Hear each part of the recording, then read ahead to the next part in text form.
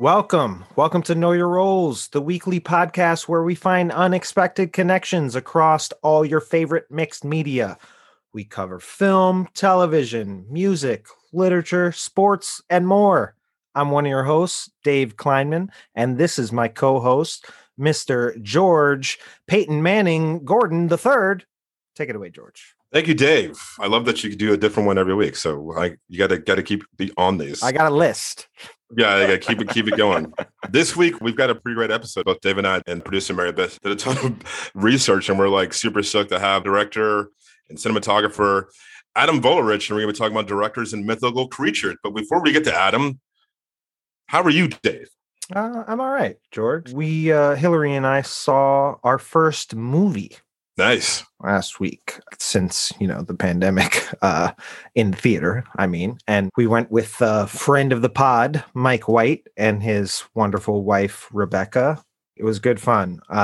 Certainly a little weird sitting in a theater. We went to Nighthawk, shout out. I think they're doing a really good job. There were 4 of us, so we kind of had our own row. That's huge. Totally. It was one of the smaller theaters, but there weren't that many people, and we're all vaccinated, so it gives us the confidence and the peace of mind to be able to do stuff like that. And it was cool. We saw Shiva Baby, which I didn't know that much about going into, and I really enjoyed. It's a comedy, but if you are a Jew, 3 out of the 4 of us were, it also plays like a horror film.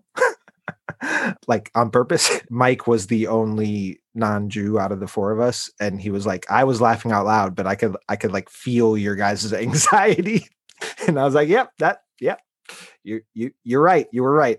What's going on with you, George? What have you been up to? I'm good. I am a known insomniac. I don't sleep very well, especially if I'm stone sober. And I have been drinking the past couple of nights. So I find myself listening to more podcasts. I like listening to people talk. And I want to shout out this one podcast I listened to at 4:00 this morning. That was like an hour and a half that I could have listened to another 2 more hours of. And that is You're Wrong About. And the episode I listened to was the Chicks versus the Iraq War, which is the Dixie Chicks that they used to be called, versus the Iraq War. And it was an incredible hour and a half. So shout out to the You're Wrong About. Mary Beth, you know this podcast? I don't know the podcast, but I'm familiar with the Dixie Chicks Bush scandal or conflict or whatever you want to call it. It blew my mind. So I, as I've mentioned before, have lived a great deal of my life in the South, and I kind of remember the story, but I've forgotten how big a deal the Dixie Chicks were. In fact, they're the number 1 selling female artist of all time. Going into 2003, and then that happened in London. Natalie Maines said that thing about George Bush, which is oddly enough aged nicely,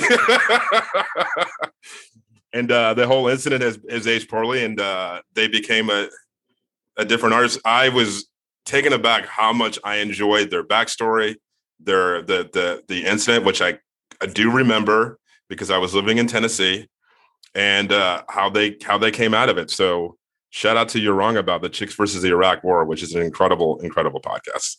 Awesome. That sounds great. I'd like to check that out. I was like, holy shit, I forgot about that. I remember that because my opinion of the Dixie Chick, skyrocketed.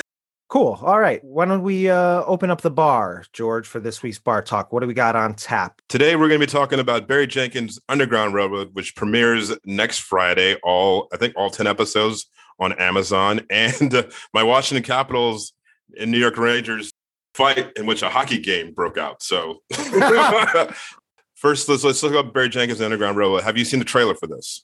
Yes, it looks incredible. Based on the highly celebrated novel by Colson Whitehead, it's heavy. The novel, at least, it's tough, but it's very beautifully written. And Barry Jenkins is such an incredibly powerful filmmaker. I'm really excited for it. William Jackson Harper is in it, who I really like. I'm really glad to see him get more work. Yeah, The Good Place. I adore him. That's exciting. Yeah. I actually worked with him way back in the day when I was just an art assistant, and he was super nice. So. Oh, that's lovely. Yay. Yeah. Good for nice people. Yay. Mm-hmm. George, what are you, have you seen the trailer? You're pretty interested in it?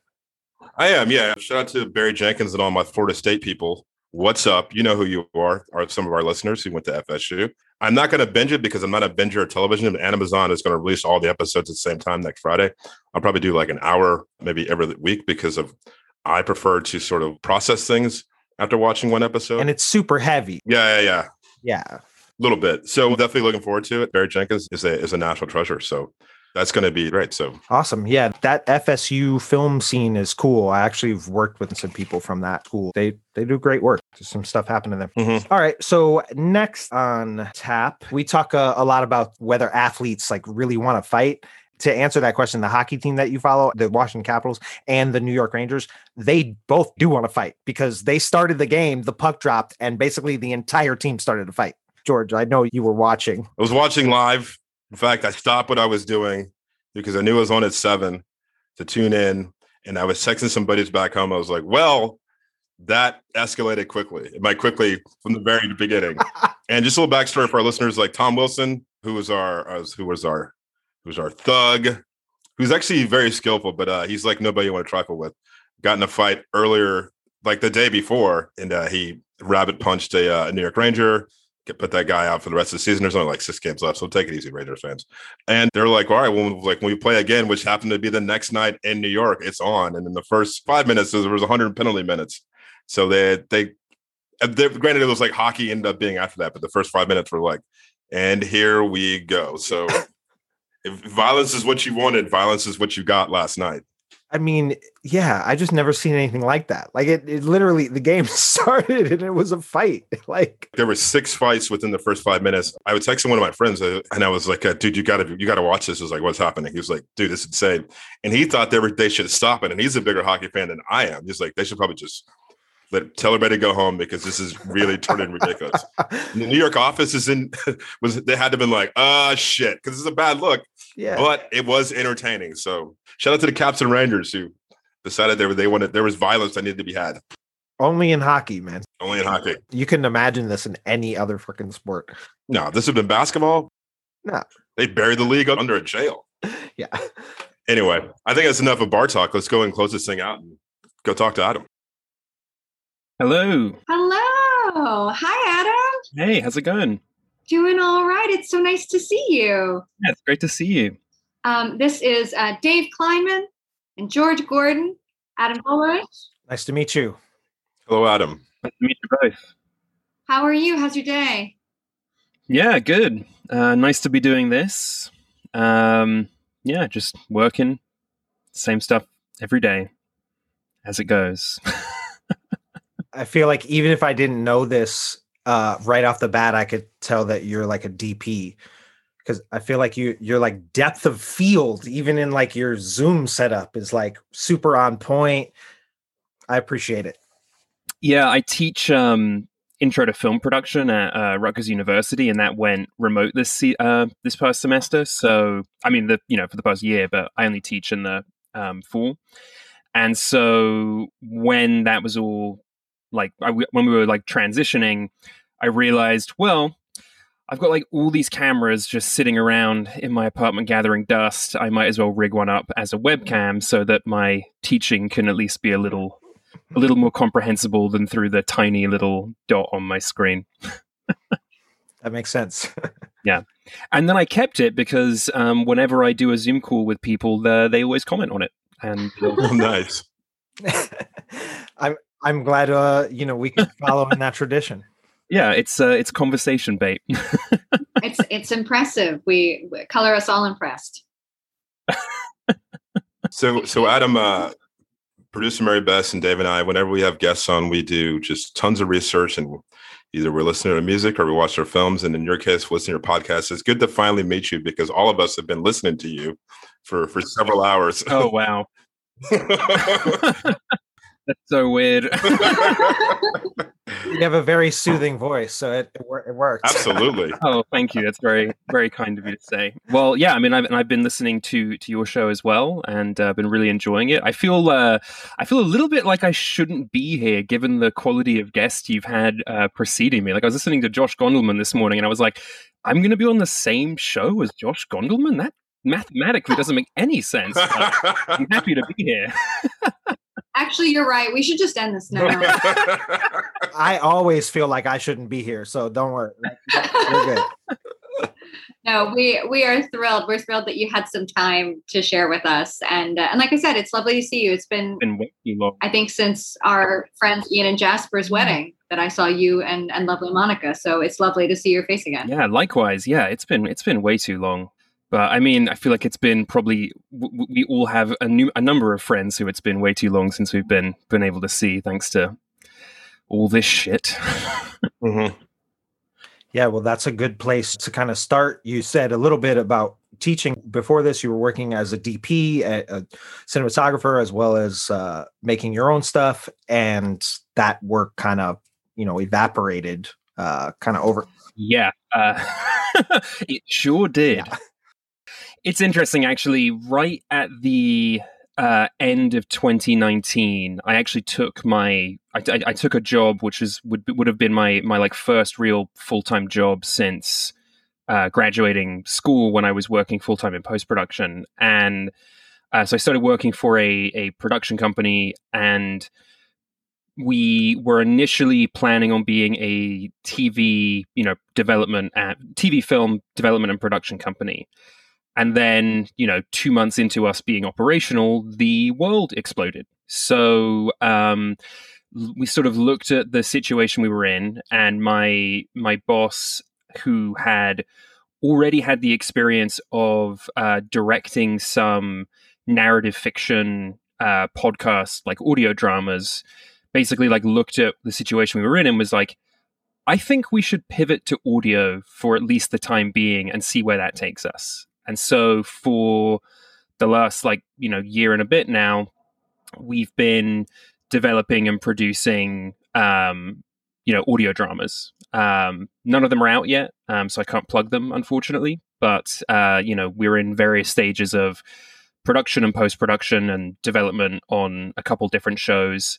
And then in addition to that, sort of our first foray into the audio medium as a team was a true crime comedy podcast, Kinda Murdery.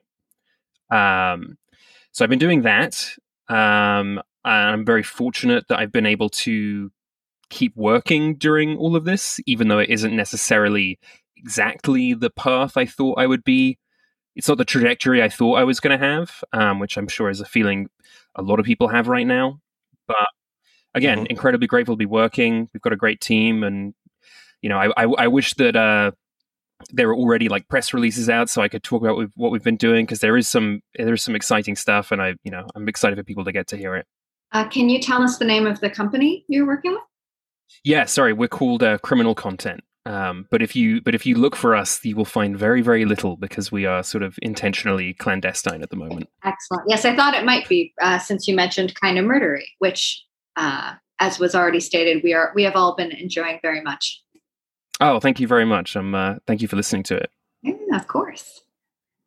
Yeah, I like the kind of the episodic approach to true crime. You guys take they're all one-offs, which I kind of appreciate, instead of some longer form thing. What is it about true crime that you guys are into and trying to explore?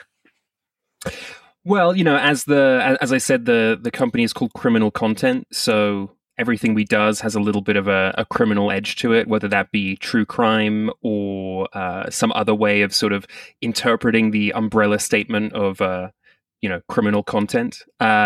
So we like everything with a little bit of that edge. And essentially, Zevon Odelberg, the host of the show, he came to us and pitched the concept, and my sort of brain immediately fired off, and I was just like, I need to work on that. And he came to us with the name. He's like, I think this show is called Kinda Murdery, and I think that each week we should investigate a ghost town in the Mojave Desert.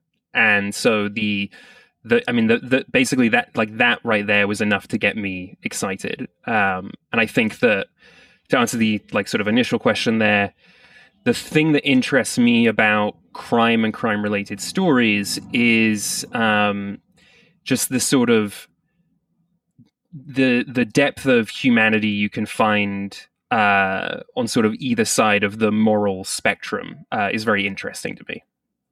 I got the chance to listen to a couple of Eye of the Duck episodes today, which were thoroughly enjoying. You had a friend of mine, Desmond, on for. Oh yeah, Desmond's the best. Yeah, Desmond's great. He's a really, really sweet guy.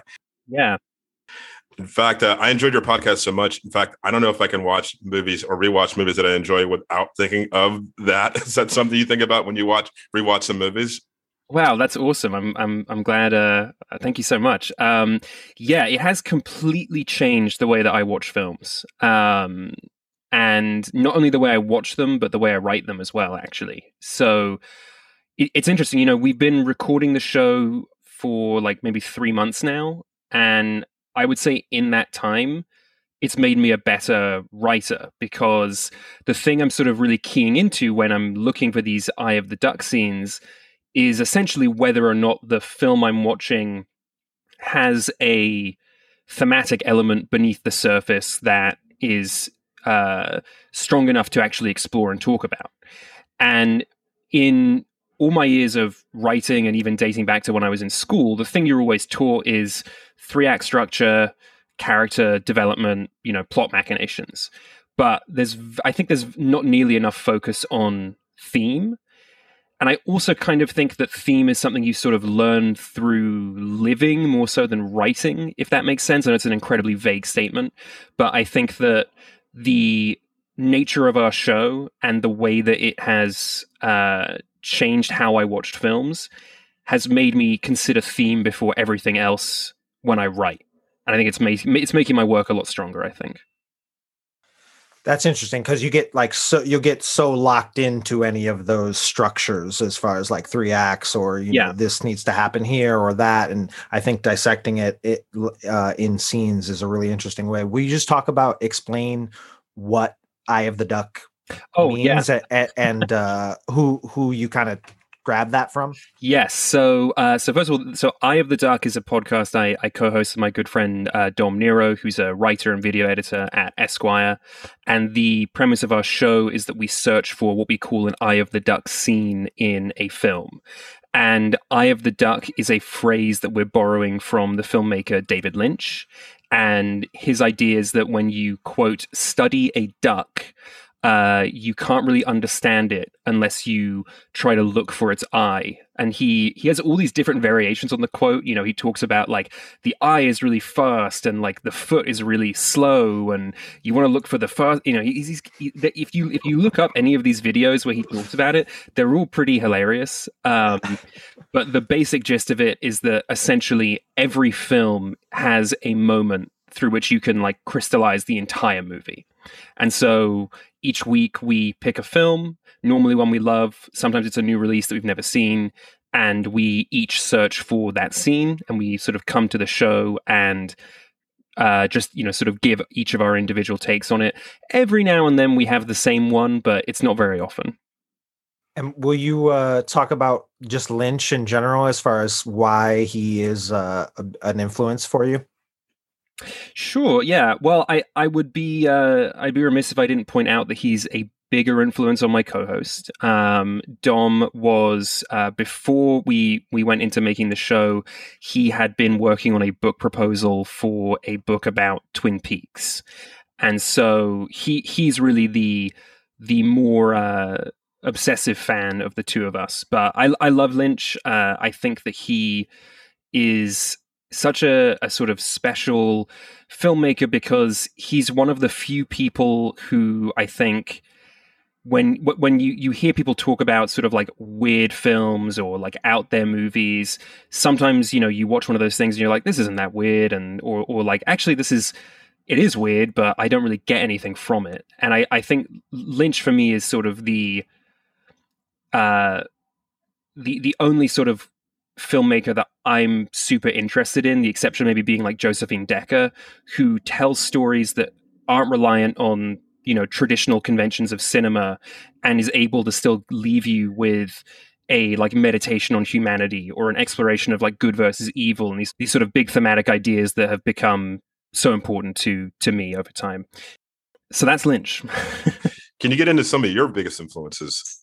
Sure. I am a really big fan of people like Danny Boyle and Edgar Wright. Those are sort of two of the filmmakers that when I was growing up and getting interested in film and filmmaking, those were sort of the two filmographies that I went the deepest on. I mean, granted, there's not that many Edgar Wright films, but when I started going to movies and taking them seriously, not just as a piece of straight up entertainment, but as something to be explored, he's one of the people I sort of keyed into. And Danny Boyle, I'm not sure what did it. I think it comes from my mum a bit, because she has this habit of, she'll tell me about a film and then kind of like spoil everything.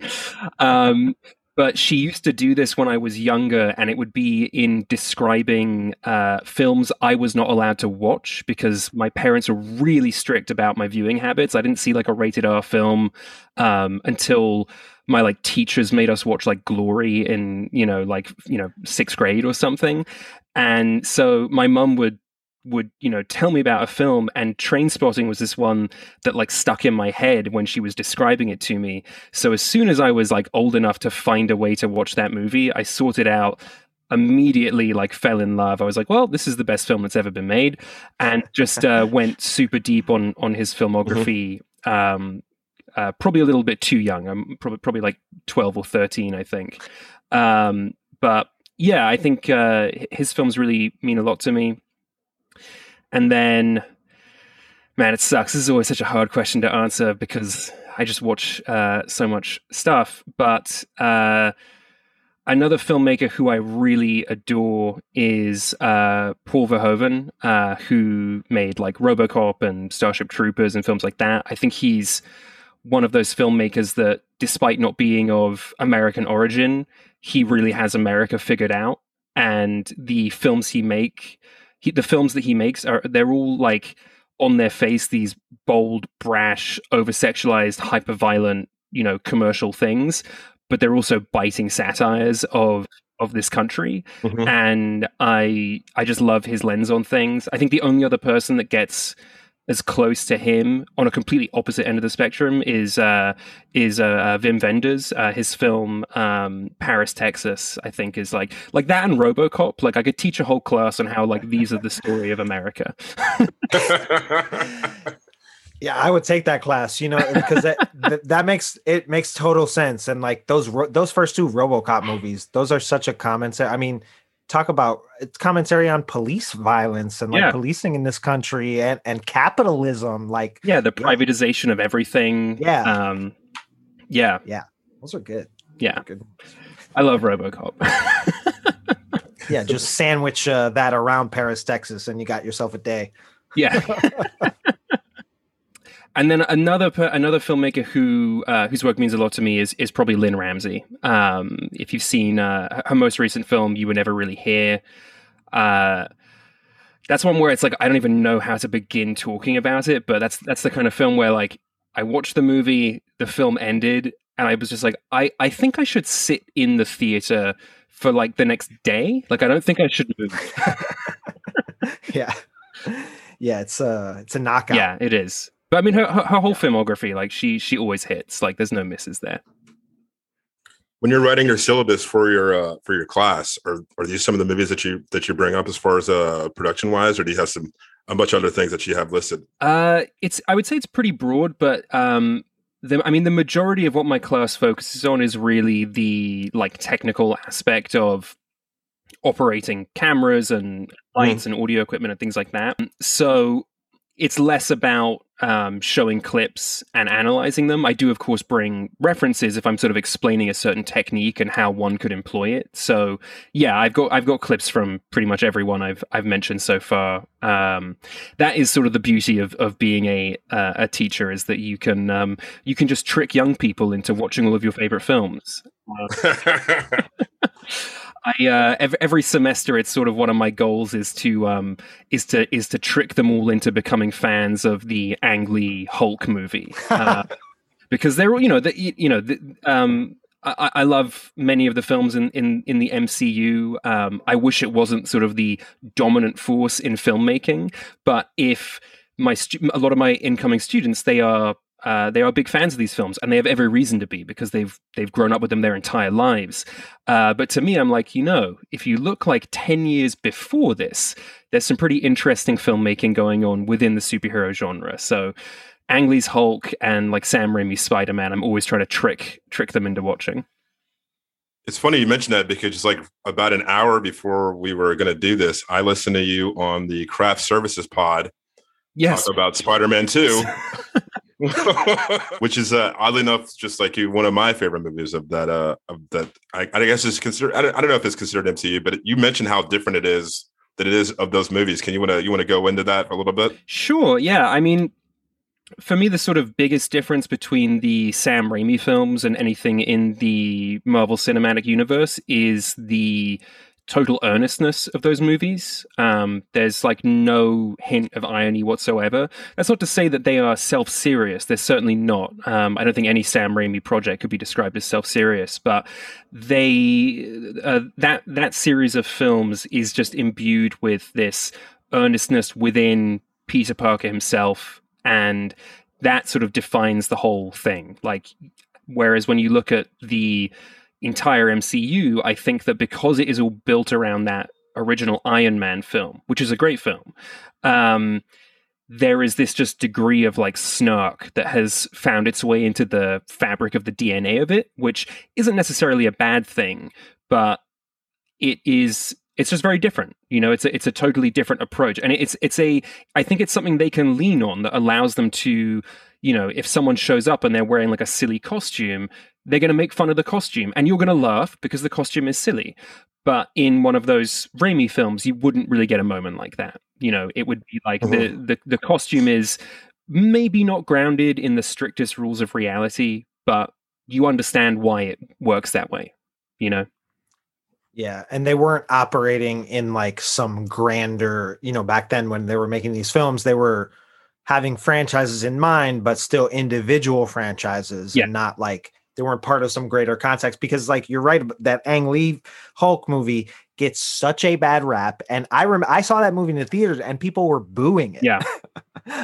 But if he made that today, people be like, "Oh, this fits in perfectly," because there are things in that movie that they do now that are, like comic book type stuff. Well, I would say the big thing that they do in that film that definitely wouldn't work in the MCU is that the final sort of showdown is half like two men screaming at each other in a black box theater, and half like vapor fighting in a cloud.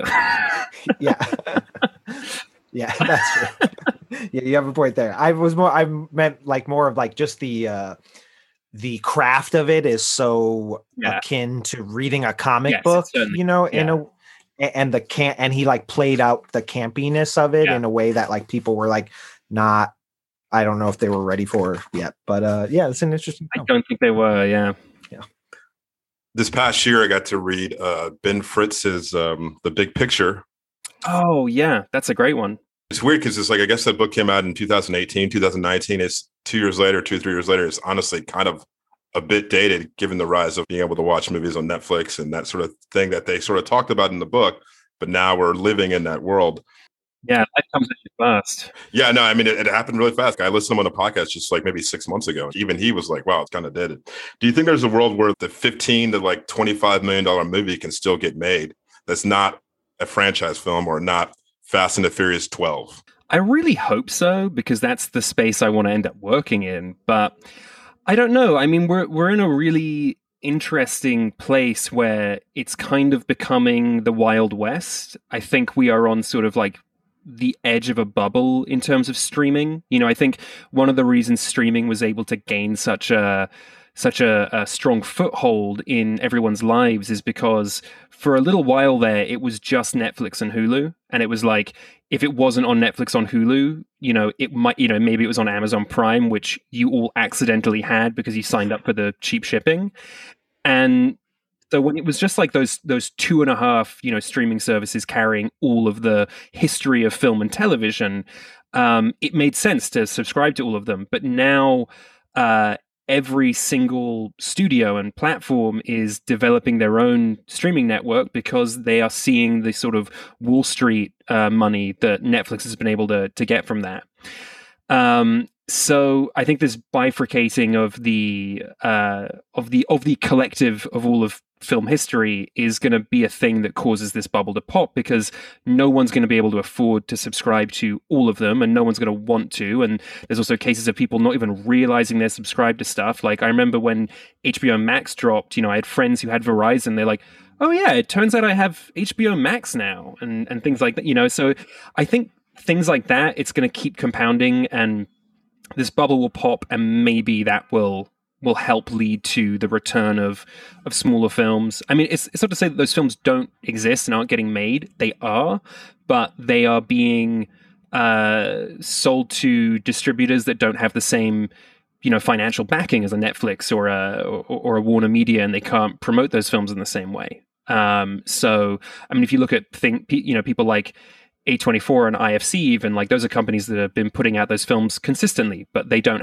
have the same money behind them, and Netflix operates unlike a film and TV studio. They operate like a tech company, so they run entirely on like VC funding. They operate on debt, whereas a film and TV studio can't necessarily do that.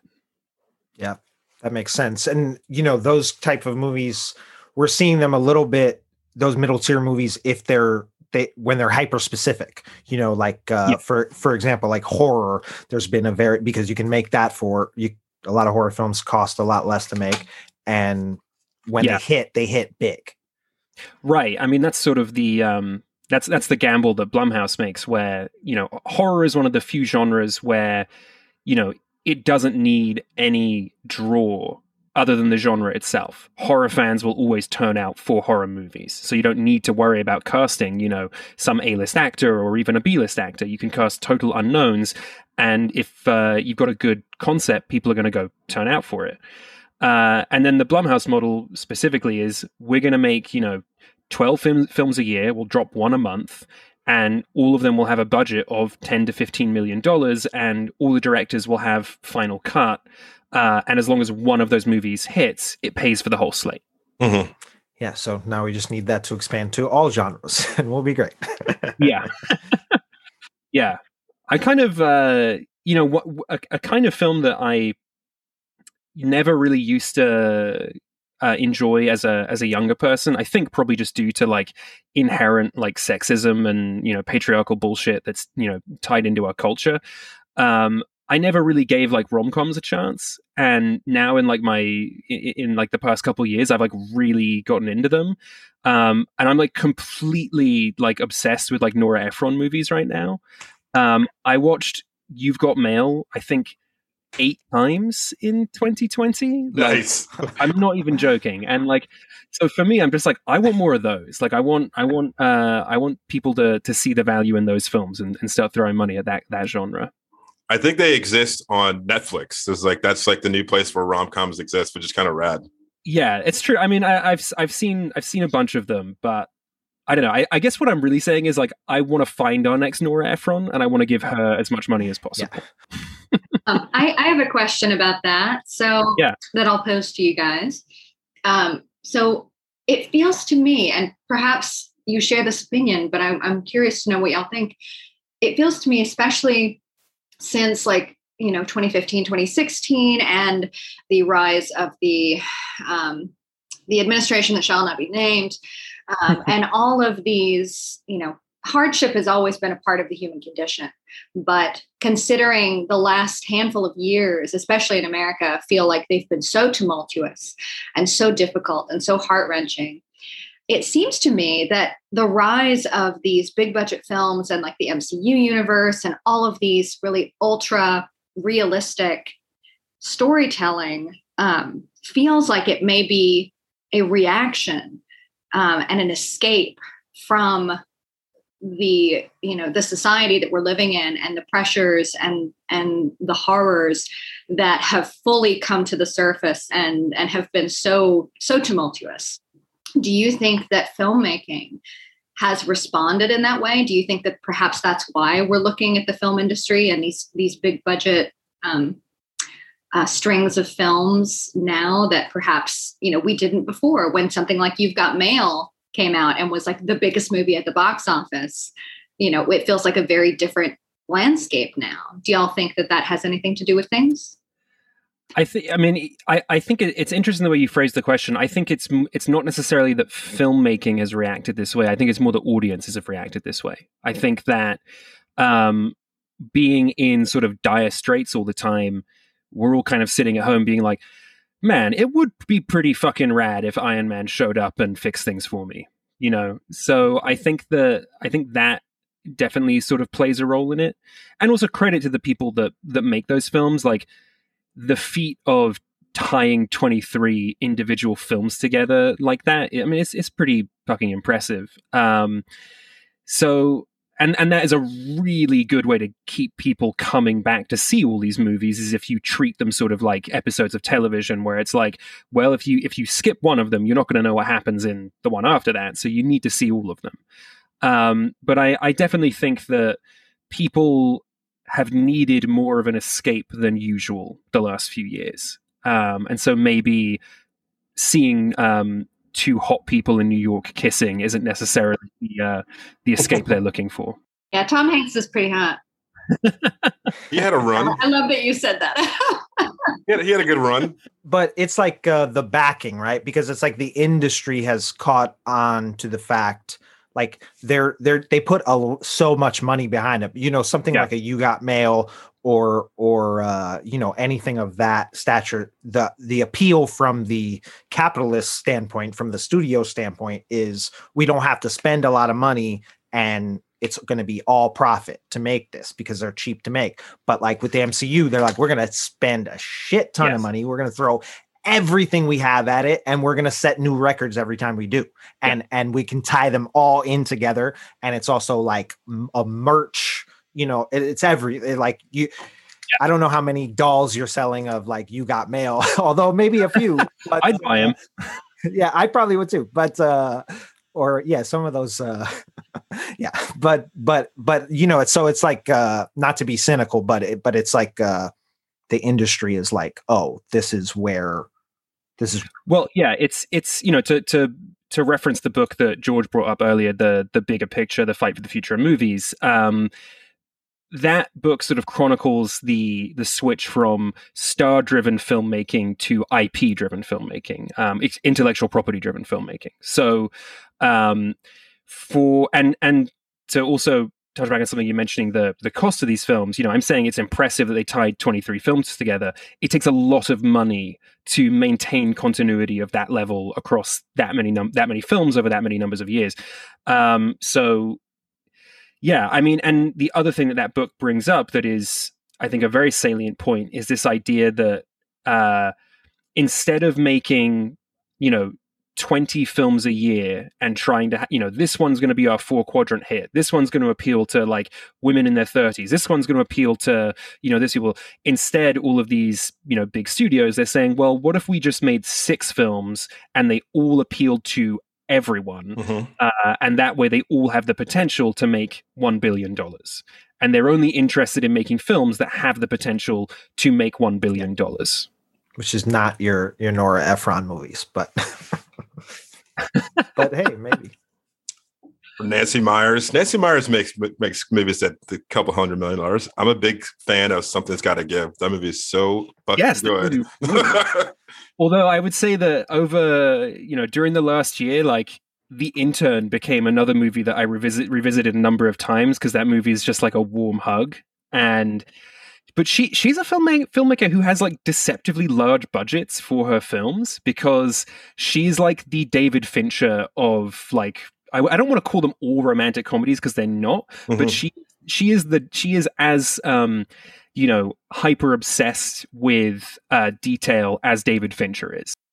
Well, people talk about the kitchens in all of those movies and how elaborately they are staged and how beautiful they are. I mean, there's a lot of money going into the set design alone, I feel like. Absolutely. And because also she tells stories about people of a certain like socioeconomic class, and when you do that, that automatically increases the budget of a film as well. Because, I remember listening to Apatow talk about making This Is 40. Funny People, and he was saying that that was the most expensive film he'd made up to that point because he was making a film about a rich person. He's like, you can't fake that stuff. You have to put the actual stuff in the film. CGI a kitchen cabinet. They're not going to do that. Yeah. We'll use Mandalorian technology to CG a 5-star restaurant into the background. I hope she doesn't make her actors do 150 takes until they lose their mind like David Fincher does. More on that later, actually. So Dave mentioned that he went to a movie this year, and now that things are opening up, do you see yourself going to see movies in movie theaters and that sort of thing? I'm dying to. Before the pandemic, I would go to the movie theater like 3 times a week. Just like that was my happy place, and I'm the kind of like I go by myself to the movie theater. Like I don't even care if I'm going with people. I'll just, especially before the pandemic when I was working mostly freelance, it's like, well, Tuesday, like I'm working from home. It's 11 a.m. Yeah, I'm going to go see a movie. And then I'll get back to work after that. I was really, I practically lived at the movie theater. I am super, super cautious about everything related to the coronavirus. I try to take as few risks as possible. I am very grateful to have been vaccinated, but even with the vaccine, just the speed at which we have reopened everything and the fact that so few people are currently vaccinated. I mean, a tremendous number of people are. It's great news. We're on the right track. But for me, we're not really there yet. I am, however, going to... It's surprisingly cheap to do this. I mean, it's not cheap, but it's surprisingly cheap to rent a movie theater for a private screening.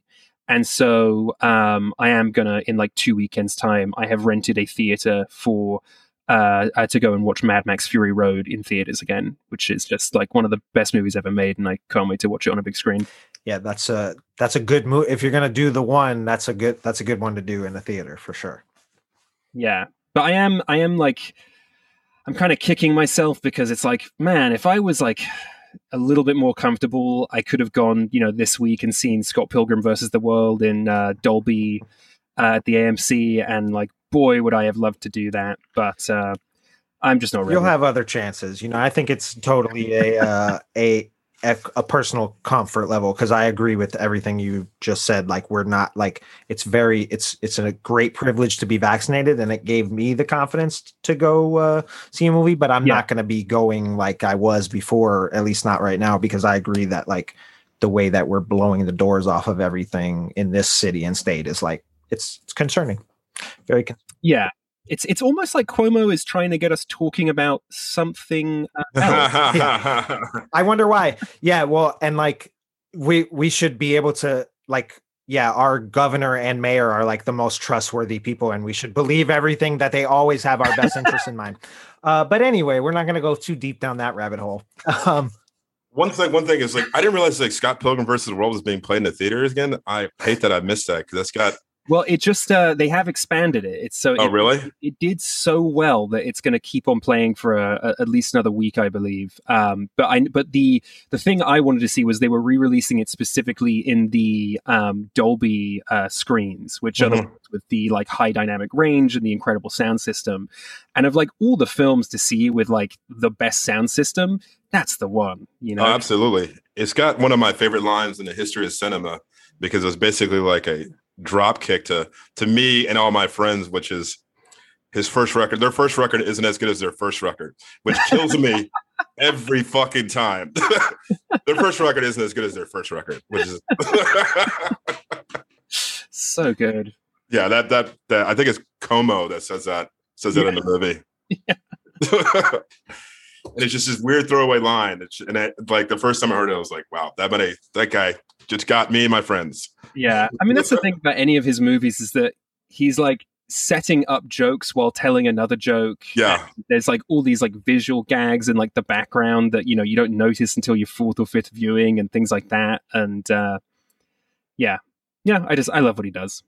Well, I think we don't want to take up too much of your time, so it's a good way to transition to our game, which we are super excited to play with you. Sure. Yeah. Let's do it. So this week we're talking about mythological creatures and directors And before we get started, do you want to like say like one quick thing about some of these two subjects? I'll just give you a quick preface. The reason I kind of came up with this game was because we're all film buffs here, and also you have like this line in your bio and on your Instagram about searching for Bigfoot. And I don't know if that even like if that's just like a throwaway line for you, but I was just like, oh, that could be fun. It's like kind of a bit, but it's also not a bit. So I myself, I'm not like a Bigfoot truther. Like I don't actually believe that Bigfoot is out there. I'm very science-based, logic-based, reason-based. However, I am fascinated by the idea of Bigfoot and the prevalence of the myth over generation to generation to generation. And I'm fascinated by the people that are fascinated by him. And so I would say that, yes, it's a half bit in that sense. But also, if anyone listening to this is a producer of animated feature films, I have written an animated feature film about Bigfoot, and please contact me. I'd love to talk to you. So it's a bit, but it isn't. But yeah, in regards to these two topics, I will say I don't actually know a ton about mythological creatures, and I had to do a bit of research in order to make these comparisons. But I love directors. I talk about them, on my show each week. I talk about them to my students. I talk about them to myself in silence in the dark. Yeah. So that's directors make films, and mythological creatures are they're out there, I think. Maybe. Perfect. Maybe. Yeah. All right. So we're going to do directors first, fellas, and then followed by the mythological creature. And for my first director, I'm going to really just talk about one film in my comparison to the mythological creature. And the director I'm going to talk about first is John Singleton. And I'm just really going to talk about Boys in the Hood because it was a 1-in-1. He is the first Black filmmaker to ever be nominated for Best Director, which oddly enough that year was super loaded with the exception of Bugsy, which because that movie kind of stinks. Everything else that was nominated that year was Oliver Stone for JFK, Ridley Scott for Thelma and Louise, Barry Levinson for Bugsy. I've already mentioned that, and then Jonathan Demme won for Silence of the Lambs. That is an A+ year. So stacked. That one's loaded, and the reason why I compare them to this mythological creature because when this mythological creature gets compared to professional athletes, they're like a basketball player who's a 7-footer who can also handle the ball like a guard. So John Singleton, him being the first Black director in his first feature, he is the unicorn of mythological creatures. Dave. There we go. Very nice. Awesome. I like I do sometimes on this show, I'm starting my first one is the one that's kind of a stinker. The one that I don't particularly like, although a ton of people like him, which is fine, and that's Michael Bay. And basically what I have about him is the same thing I have about this mythological creature, which is not a ton going on, but they sure can smash a ton of shit. And that's why he is Cyclops. He's a Cyclops, like the big oafish dude with one eye, tunnel vision. I was going to say tunnel vision. Yeah. That's a very Michael Bay aesthetic. Yeah. And if you want to see like just a bunch of shit getting smashed, which is totally entertaining and has value, you watch a Michael Bay movie. I like that. They're all the same to me, basically. So Cyclops. Very nice. Michael Bay.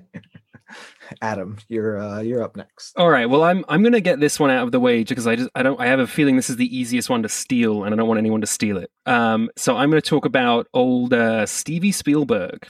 So I think that, and I'll say he's by no means my favorite filmmaker, but he is kind of the GOAT. Like, it's kind of impossible to talk about contemporary cinema without bringing him up at some point in that conversation. And so in the year 1993, Spielberg released Jurassic Park and Schindler's List, which I think is the ultimate flex in cinema history. It's like the best 1-2 punch ever. And, he could have basically retired right then and there, and everyone would have understood why, Beyond that, I think that not just in that year, he's a filmmaker that I think operates best in like two different modes. And one is sort of like, you know, films that are designed on a cellular level strictly to entertain you. There's always more going on, but they are designed to entertain you. And I'd say among that is like Jaws, Jurassic Park, Indiana Jones, films like that. And the other half are these like rich like history lessons designed not only to teach you, but remind you of sort of like who we are and where we came from. And so that's, you know, Schindler's List, The Post, Bridge of Spies. So being the GOAT and being kind of like half and half, I think Spielberg is a faun, which is a half human, half goat. I think the most famous one is Mr. Tumnus from The Lion, the Witch, and the Wardrobe. Very nice. Very nice. Always good to get a Mr. Tumnus reference. I can't stop. Whenever I think of Mr. Tumnus, I think of that SNL bit where McAvoy comes back on to do it, and like all of the female cast is like lusting over him in that costume. George. On my next one, I'm going to talk about David Fincher, and in essence, is which we mentioned earlier in this podcast about doing take after take after take. Rooney Mara, the opening scene in one of my favorite movies of the past 20 years, The Social Network, that was 99 takes. Oddly enough, this is actually one of my favorite scenes in the movie. There's Gone Girl averaged 50 takes per scene, and in Mindhunter, there was a scene that was 9 minutes long that took 11 hours to shoot. David Fincher. Oh my God. I did not know this about David Fincher. That's his thing. So he is this working class guy who becomes a monster. I've heard he's a lovely guy. Oh yeah, 100%. Just also does this. Yeah, which is why the mythological creature I compare him to, oddly enough, whenever you see him in cinema, it is a lovely guy who becomes a monster, half were, half wolf. So David Fincher is the werewolf. Nice. Of mythological creatures. I like that. 50 fucking takes a shot. Like that's like he's a genius as a filmmaker. And they do like his actors, they do subject themselves to it. Like everybody knows that and they still speak well of him. So yeah, but yeah. That's a lot. It's a lot of takes. Yeah.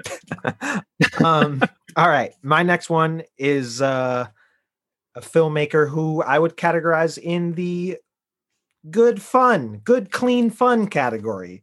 And she's someone who crafts a story pretty well.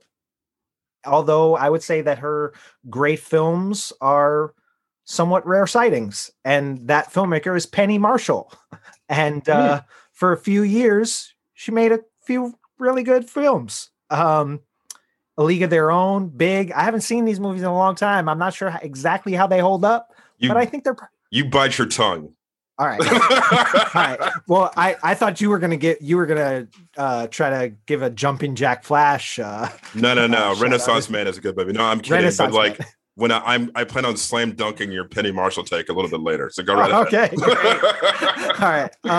Well, that is why, as a filmmaker, she is the Loch Ness Monster, Nessie. Cool. Who is a character that we found in much folklore. That's always like supposed to be kind of like it's like a big monster, and it's like scary, I guess, but the Loch Ness Monster is not intimidating and not scary. It's more of like a loved character. And it's like, if you see it, you got a great experience. And yeah, so some of those movies from the 90s, they're good. George, maybe not. Or maybe the fury in your eyes, George. Yeah, I can't wait.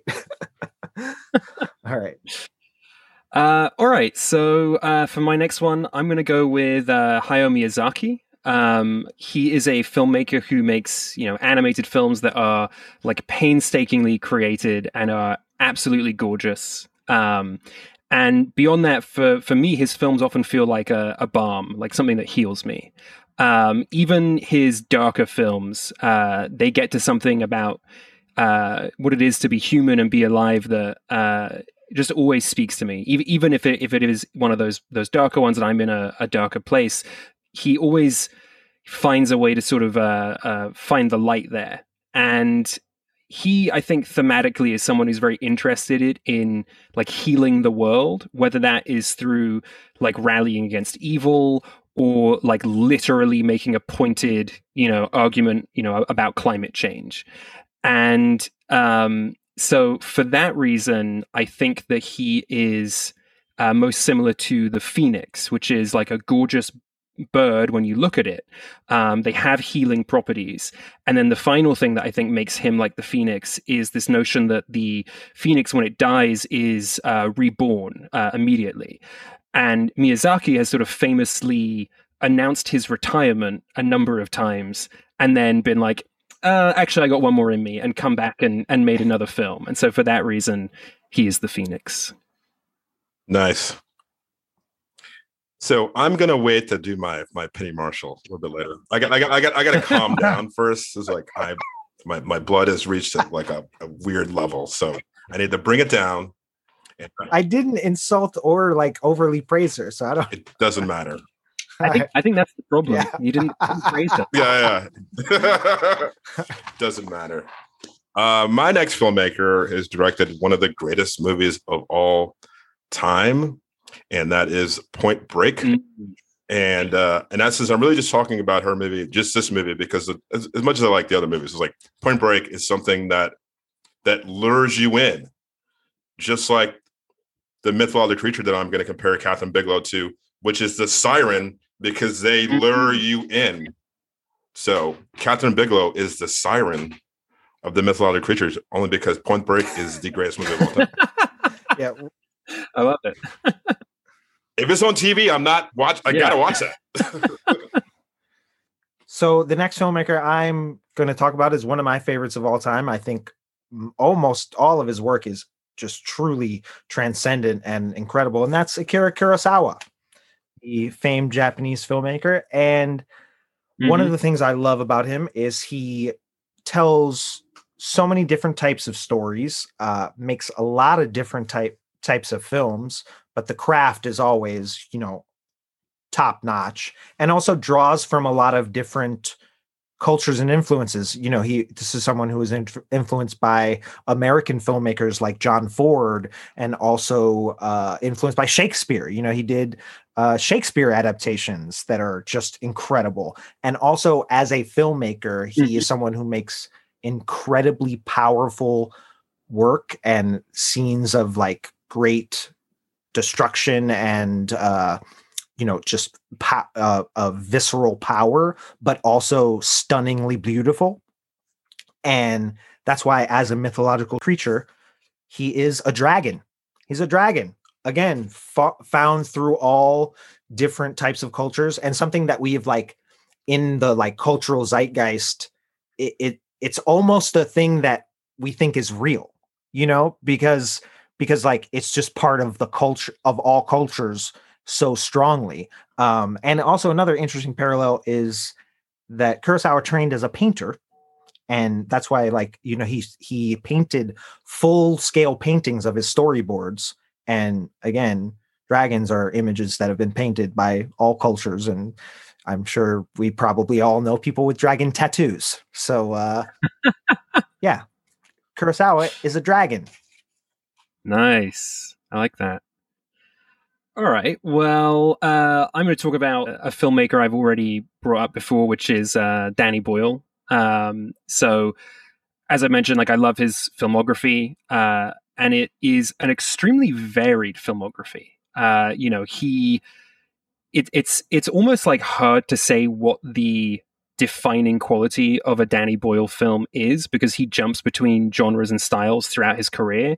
So, it's like I mentioned Trainspotting earlier, which is, about, heroin addicts, but then it's a dramedy about heroin addicts. And then he goes on and makes something like 28 Days Later, which is like a zombie thriller. And then after that, he goes and makes Slumdog Millionaire, which is like a feel-good drama. And then loops back around and does Sunshine, which is like a futuristic sci-fi film about astronauts trying to restart the sun, So he really plays in all of these different spaces, And then the last couple of films he's made, it's like Steve Jobs, which is a biopic. And then he was going to direct a Bond movie and then left that and ended up making that film Yesterday, which is written by Richard Curtis, who did like Love Actually. So because of all this, I think Danny Boyle is a shapeshifter. Nice job. Yeah, he really does. I've always loved that about him too. Is like you can't tell one film from the next, like thematically, but there is like some kind of a feeling you get that holds through the catalog. Yeah, there is always carryover, but it's like I feel like you rarely see that kind of carryover between films when they're of such varied like genres, and like just things that shouldn't go together, you know? Yeah. Yeah. George. I think it's time for my Penny Marshall take. I find Penny Marshall's movies to be adorable, especially Big, especially A League of Their Own. They are wildly entertaining, super cute. In fact, Penny Marshall is wildly entertaining, super cute from the moment she had the L and Laverne and Shirley working at a brewery in Milwaukee to her being at Game 7, the New York Mets versus the St. Louis Cardinals. So I find all that to be great. R.I.P. Penny Marshall, cute and adorable, which is the mythological creature that I'm going to compare her to, is a fairy. They're cute, they're adorable, and I enjoy them when I see them in the film. So Penny Marshall, nice, is the fairy of the mythological creatures. Nice, very nice. For the record, I like those films. My only hesitancy about declaring Big a great film is I haven't had there's not a great track record with like comedies from that era for me personally, when I go with that I liked as a kid and I go back and watch and I'm like, oof, but that one, I feel like it probably holds up. I haven't seen it in a while, but I'm certain that I'm going to feel really weird about the nature of the romantic relationship between adult guys Tom Hanks and yeah, you just reminded me. Yeah, it is weird. It's entertaining. But I want you guys to think about this though before you get into your next one. And over my left shoulder is a poster for Midnight Run. Yes. And oddly enough, Robert De Niro was kind of sick of doing movies in which he was like super serious. He wanted to do like a comedy. And he, oddly enough, read for the part of Josh Baskin in Big. Now, imagine that movie is Robert De Niro as Josh Baskin. It would be a very, very different film. Very different film. So you have that to go on. It's like, what do you mean, Zoltar? Yeah. It was like, yeah. What the fuck are you talking about? You know, actually, in my younger years, in when I was in college, when over the summers, I worked at the park where they shot the Zoltar scenes. Awesome. Oh, nice. Yeah, in New Jersey. That's great. Yeah. So you have any thoughts about Big? Just imagine if Robert De Niro plays Josh Baskin. I'm gonna watch it later and think that. Yeah, it's gonna be a great time later. All right, my next one is another international director, and that's one of my favorites as well, and that's Pedro Almodovar. And I've mentioned him on the show before, and he's someone who he kind of makes films along a spectrum of comedy and melodrama, you know, and some of them skew more towards the straightforward comedy, and some of them skew more towards straightforward melodrama. But they're always really beautiful. And I think that he is someone who is always entertaining because he's so curious. He's so intellectually curious about people and about relationships and about loneliness and all sorts of things. And also I find his work, like in every film, there is at least one or two shots that are just so arresting that I have to take a moment, you know, to feel them and process them. And that's why, as a mythological creature, he is a Kokopelli, which is a Native American fertility deity, but also like a trickster and like playful flute player, flautist. But yeah, that's why that's Pedro Almodovar. Very interesting, but also very playful and fun. And his films are full of like a lot of like pomp and circumstance in the best kind of way. Nice. I like that. That's a great take. So for my next one, Another filmmaker I already mentioned, and I want to make it clear, I didn't just like decide to like match creatures to filmmakers I like. I actually, because I knew so little about mythological creatures, I just Googled mythological creatures and I started going down the list, and I was like, the moment one reminded me of a filmmaker, that's sort of how I did this. So for this one, I'm gonna flip it and do the creature first, if that's all right. Okay. So this one, there's a creature from Greek mythology called the Lamia or Lamia. I'm not really sure how to pronounce it. And it's this was once the mistress of Zeus, who we all know was a notorious fuckboy. And so Zeus's wife Hera killed her children and turned her into a monster that is like half snake, half like over-sexualized naked woman. And her whole deal is that she has like an insatiable appetite for sex and violence. And she is cursed and literally cannot close her eyes and is forced to just always gaze upon the world. And that made me think of someone I already mentioned, which is Mr. Paul Verhoeven, who, as I said, makes these films about America. His eyes are always open. He's always seeing this country for what it is. And he is, shall we say, obsessed with hyper-violent and over-sexual imagery. The highlights being RoboCop, Total Recall, Starship Troopers, especially Basic Instinct and Showgirls, if you want to talk about hypersexualization. And his new film, which is coming out later this year, is a nun-sploitation film about a woman who becomes a nun and something sex. That's all I really know about it. It sounds like a Paul Verhoeven movie. Yeah, exactly. So that's why he's the Lamia or Lamia. Nice. All right.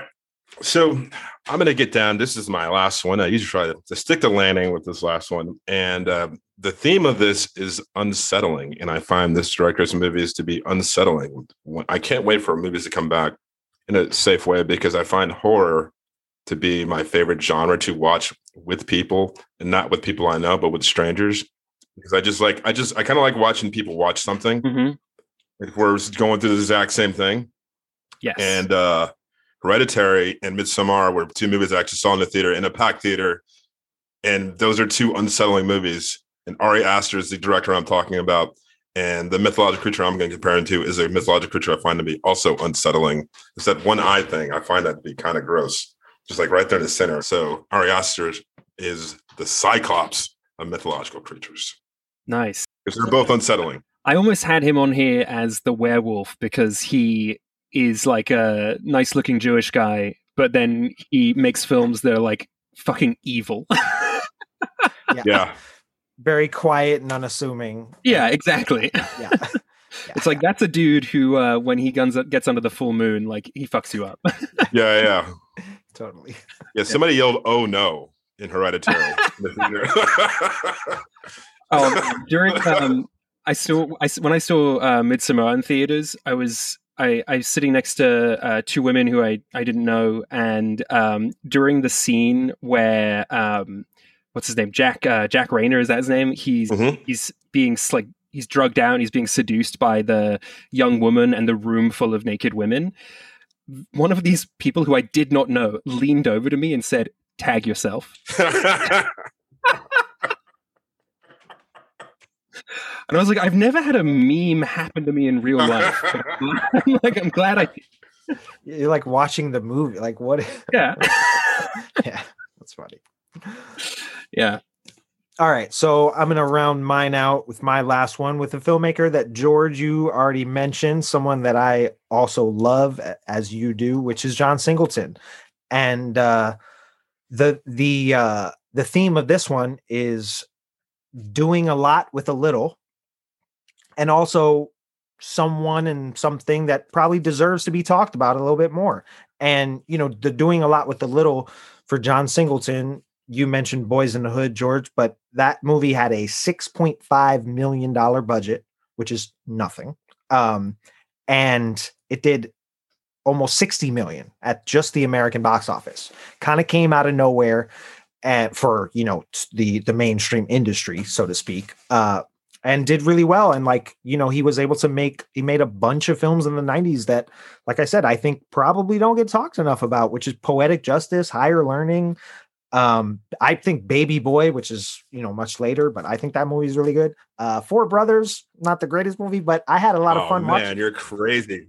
Well, you didn't let me finish. I had a lot of fun watching it. I saw that fucking movie in the theater, George. So, but that is why, as a mythological creature, something that is small in stature but packs a huge punch, and not a lot of people talk about it enough, which is a jackalope, which is the American mythological creature that is part jackrabbit with antelope horns. And this creature doesn't exist, but some people say it does, and they actually make taxidermy busts of it that are very popular in like Wyoming and the Southwest. But the jackalope, the story is that it's extremely dangerous, and like hunters have to be like very careful of it because it's just this small little rabbit that doesn't look intimidating at all, but it's almost like the whatever they call it, but the rabbit in Monty Python and the Holy Grail that like violently murders everyone. And also John Singleton, only 5'6", so small, but made very powerful, impactful films. So he's the jackalope of mythical creatures. Nice. So my last one, this is another instance where like I came across the creature and I was like, and it immediately like rang a bell in my brain. So technically he is more of a showrunner producer than he is a director, although he does also direct. But I want to talk about Ryan Murphy, who, to be clear, I have only limited knowledge of his work. I've only seen the first season of American Horror Story and what's the movie? Eat, Pray, Love. But as far as I can tell, this guy releases a new TV show every week. And so for that reason, he is the Hydra, which is a creature where you cut off one head and three more sprout in its place. And so it's like, this guy is never going away. Like anytime a show gets canceled, three more seem to come out on like Netflix and FX. So he's the Hydra. Yeah, I've also seen very few of his work, but see his name like everywhere. Yeah, everywhere, absolutely everywhere. Yeah. What else has he done? I think hasn't he done like a lot of those limited series? Like, didn't he do the one about He did the O.J. Simpson one, American Crime Story, I think it's called. Then he did, he did like 8 seasons of American Horror Story. And then there was Pose, which is still airing now. Feud, Betty and Joan. That's awesome. Hollywood on Netflix. Like, the guy is prolific. Yeah. And I first remember hearing about him in Glee. Yeah. He's responsible for Glee and Nip Tuck. I feel like those were, for me, like some of the first things that he came out with. I want to say, I think he did the assassination of Gianni Versace too. He did. That would make sense because it stars I can't think of his name. Chris. Darren Criss.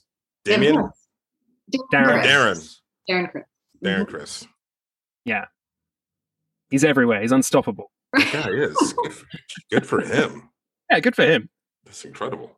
Is that why Hydra is like the evil group taking it back to the MCU? Is responsible for Bucky? I think it's the same concept, right? Because they're working behind the scenes. So if you cut off one head, there's more of them out there. Multiple heads. Yeah. Exactly. Yeah. Everything's just intrinsically tied together, guys. It's all coming together. We are all part of the Marvel Cinematic Universe, whether we like it or not. We're living in it right now. Yeah. Well, I think that'll do it for the game. Just like A+ work there, Adam. It's like you came prepared, which we love. We love all our guests, but like when the ones who come prepared, I'm like, all right, cool. They get it. I was so nervous. I was just like, I don't know how to do this, so I just all right, I'm going to stay up and learn about mythological creatures. But I loved all your answers as well. I loved all those takes. And now I'm like, fuck, I want to go watch some John Singleton and Penny Marshall films. I know. Well, that's the thing about your podcast is I was like, fuck, I got to watch all these movies again now. So good. I'm glad. That's one of the things about our show is oftentimes it is a love letter to a film that we care about, and we hope that it inspires people to, to check the movies out. Like, especially things like Ishtar and After Hours, which are films that like don't get talked about nearly enough. And, it's like, if we can get like one person to watch Ishtar or After Hours, then the show has done its job. Yeah, I'm totally with you on that. After Hours was one of the first ones I listened to because I fucking love. That's like I'll say stuff like that's it. That's my favorite Scorsese film, just to get like into mine at the moment. Yeah, it's in my top 2 or 3. It's so good. Yeah. It's interesting though. We get this from a lot of people who, it's mostly film people and podcast people. They'll tell us like, "Oh, I love the After Hours episode. That was a great one." But for whatever reason, that is our least listened to episode, which I think just speaks to the fact that people aren't aware of that film and not nearly enough people have seen it. Totally. Yeah. We're in the same boat. Oddly enough, our correct me if I'm wrong, guys, is like our most listened episode is with Blake Schwarzenbach, the lead singer of Jawbreaker, and he has no social media presence at all. Yeah. Wow. And we've had Josh Gondelman, we've had Hari Kondabolu, we've had all these other people who are big on social media. Emily Heller, oddly enough, the most listened episode is a dude who's never on social media. Yeah. That specific niche thing, Yeah. So this is all just a shot in the dark, and who knows how long podcasts will really last. I mean, But I'm not on camera, but you can't see that I'm joking.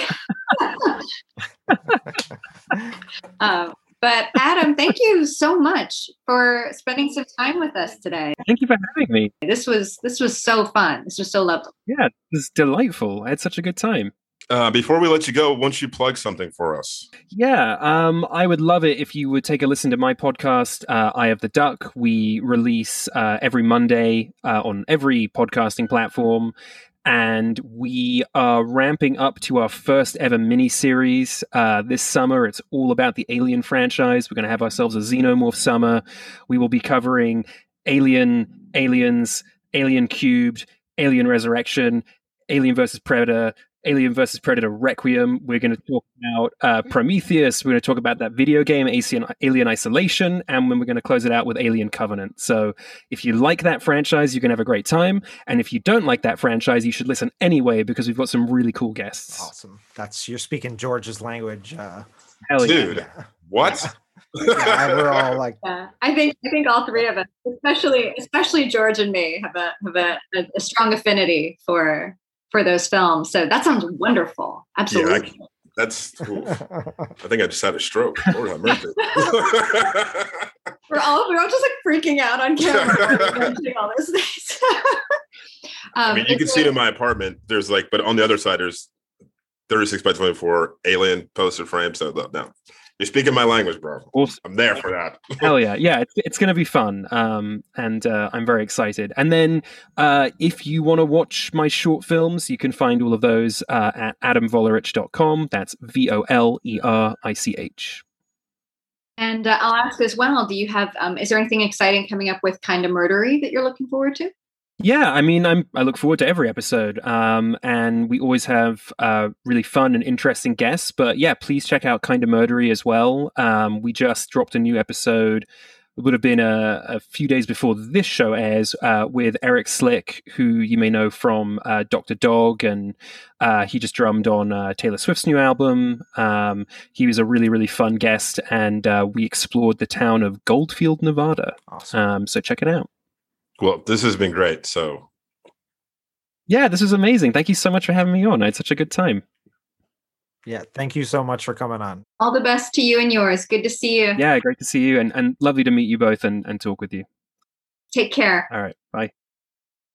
All right. Thank you again to Adam Volerich. That was a lot of fun. Definitely check out his website, adamvolerich.com. Listen to his pods, Eye of the Duck and Kinda Murdery, wherever you get your podcasts. They're a lot of fun and a great listen.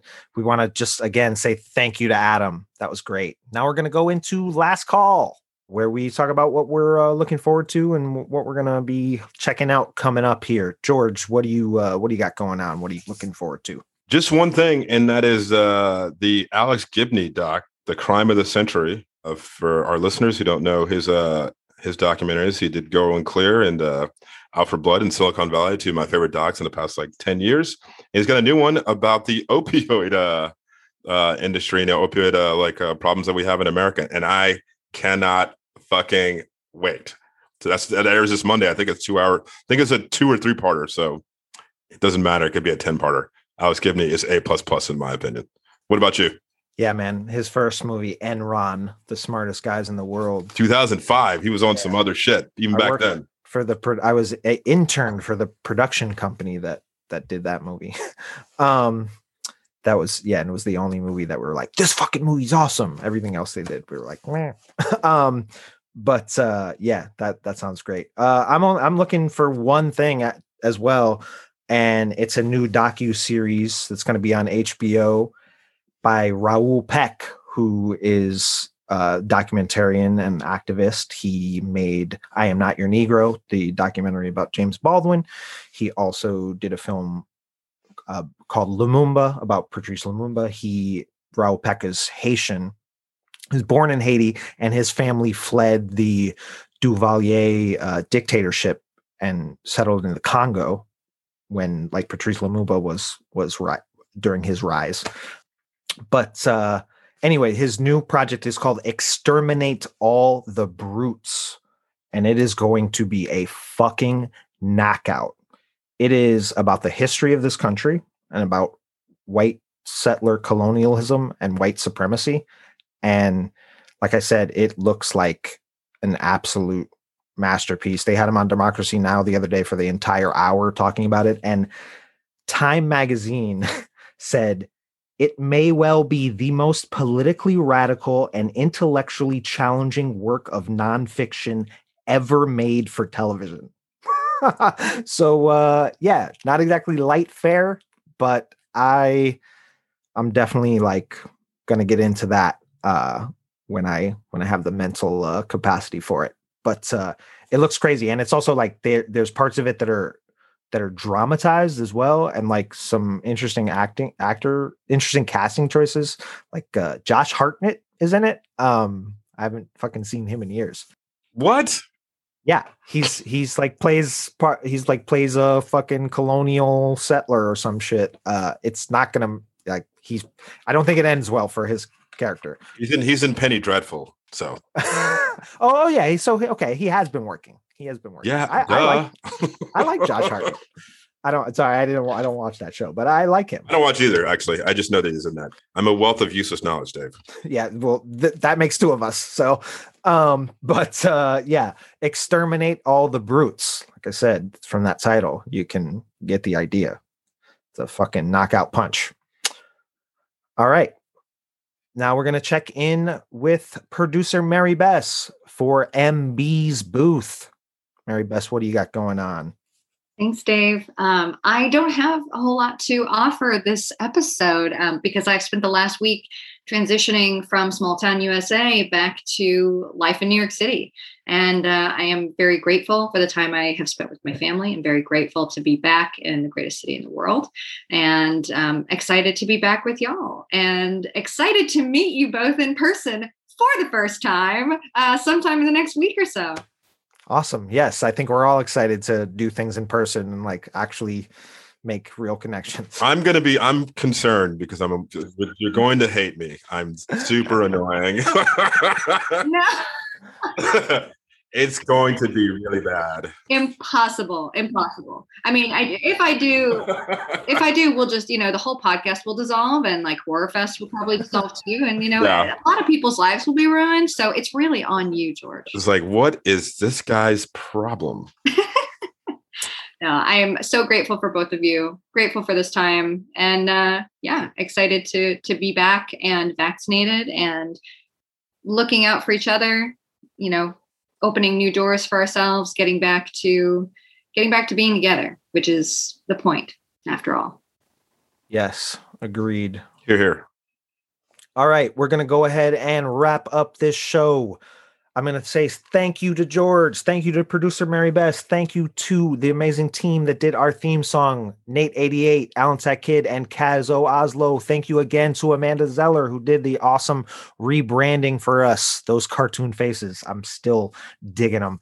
Please subscribe, rate, and review to Know Your Roles wherever you get your podcast. Check us out on social media at KYR Pod on Instagram and Twitter. And George, what do we got going on next week? Give the people something to be excited about. Absolutely. Next week, we have writer, producer, comedian, and climate activist Riley Williams. And next week, we're going to be talking about pool players and politicians, Dave. Can't wait. Just like Bart Scott. All right. That's going to do it for us. Everybody, please be safe and be healthy. And my usual send-off every week is going to continue to be the same. I don't have anybody to shout out this week. Everybody was pretty clean this week, so please wear your mask over your fucking nose. Peace. All right, we're out.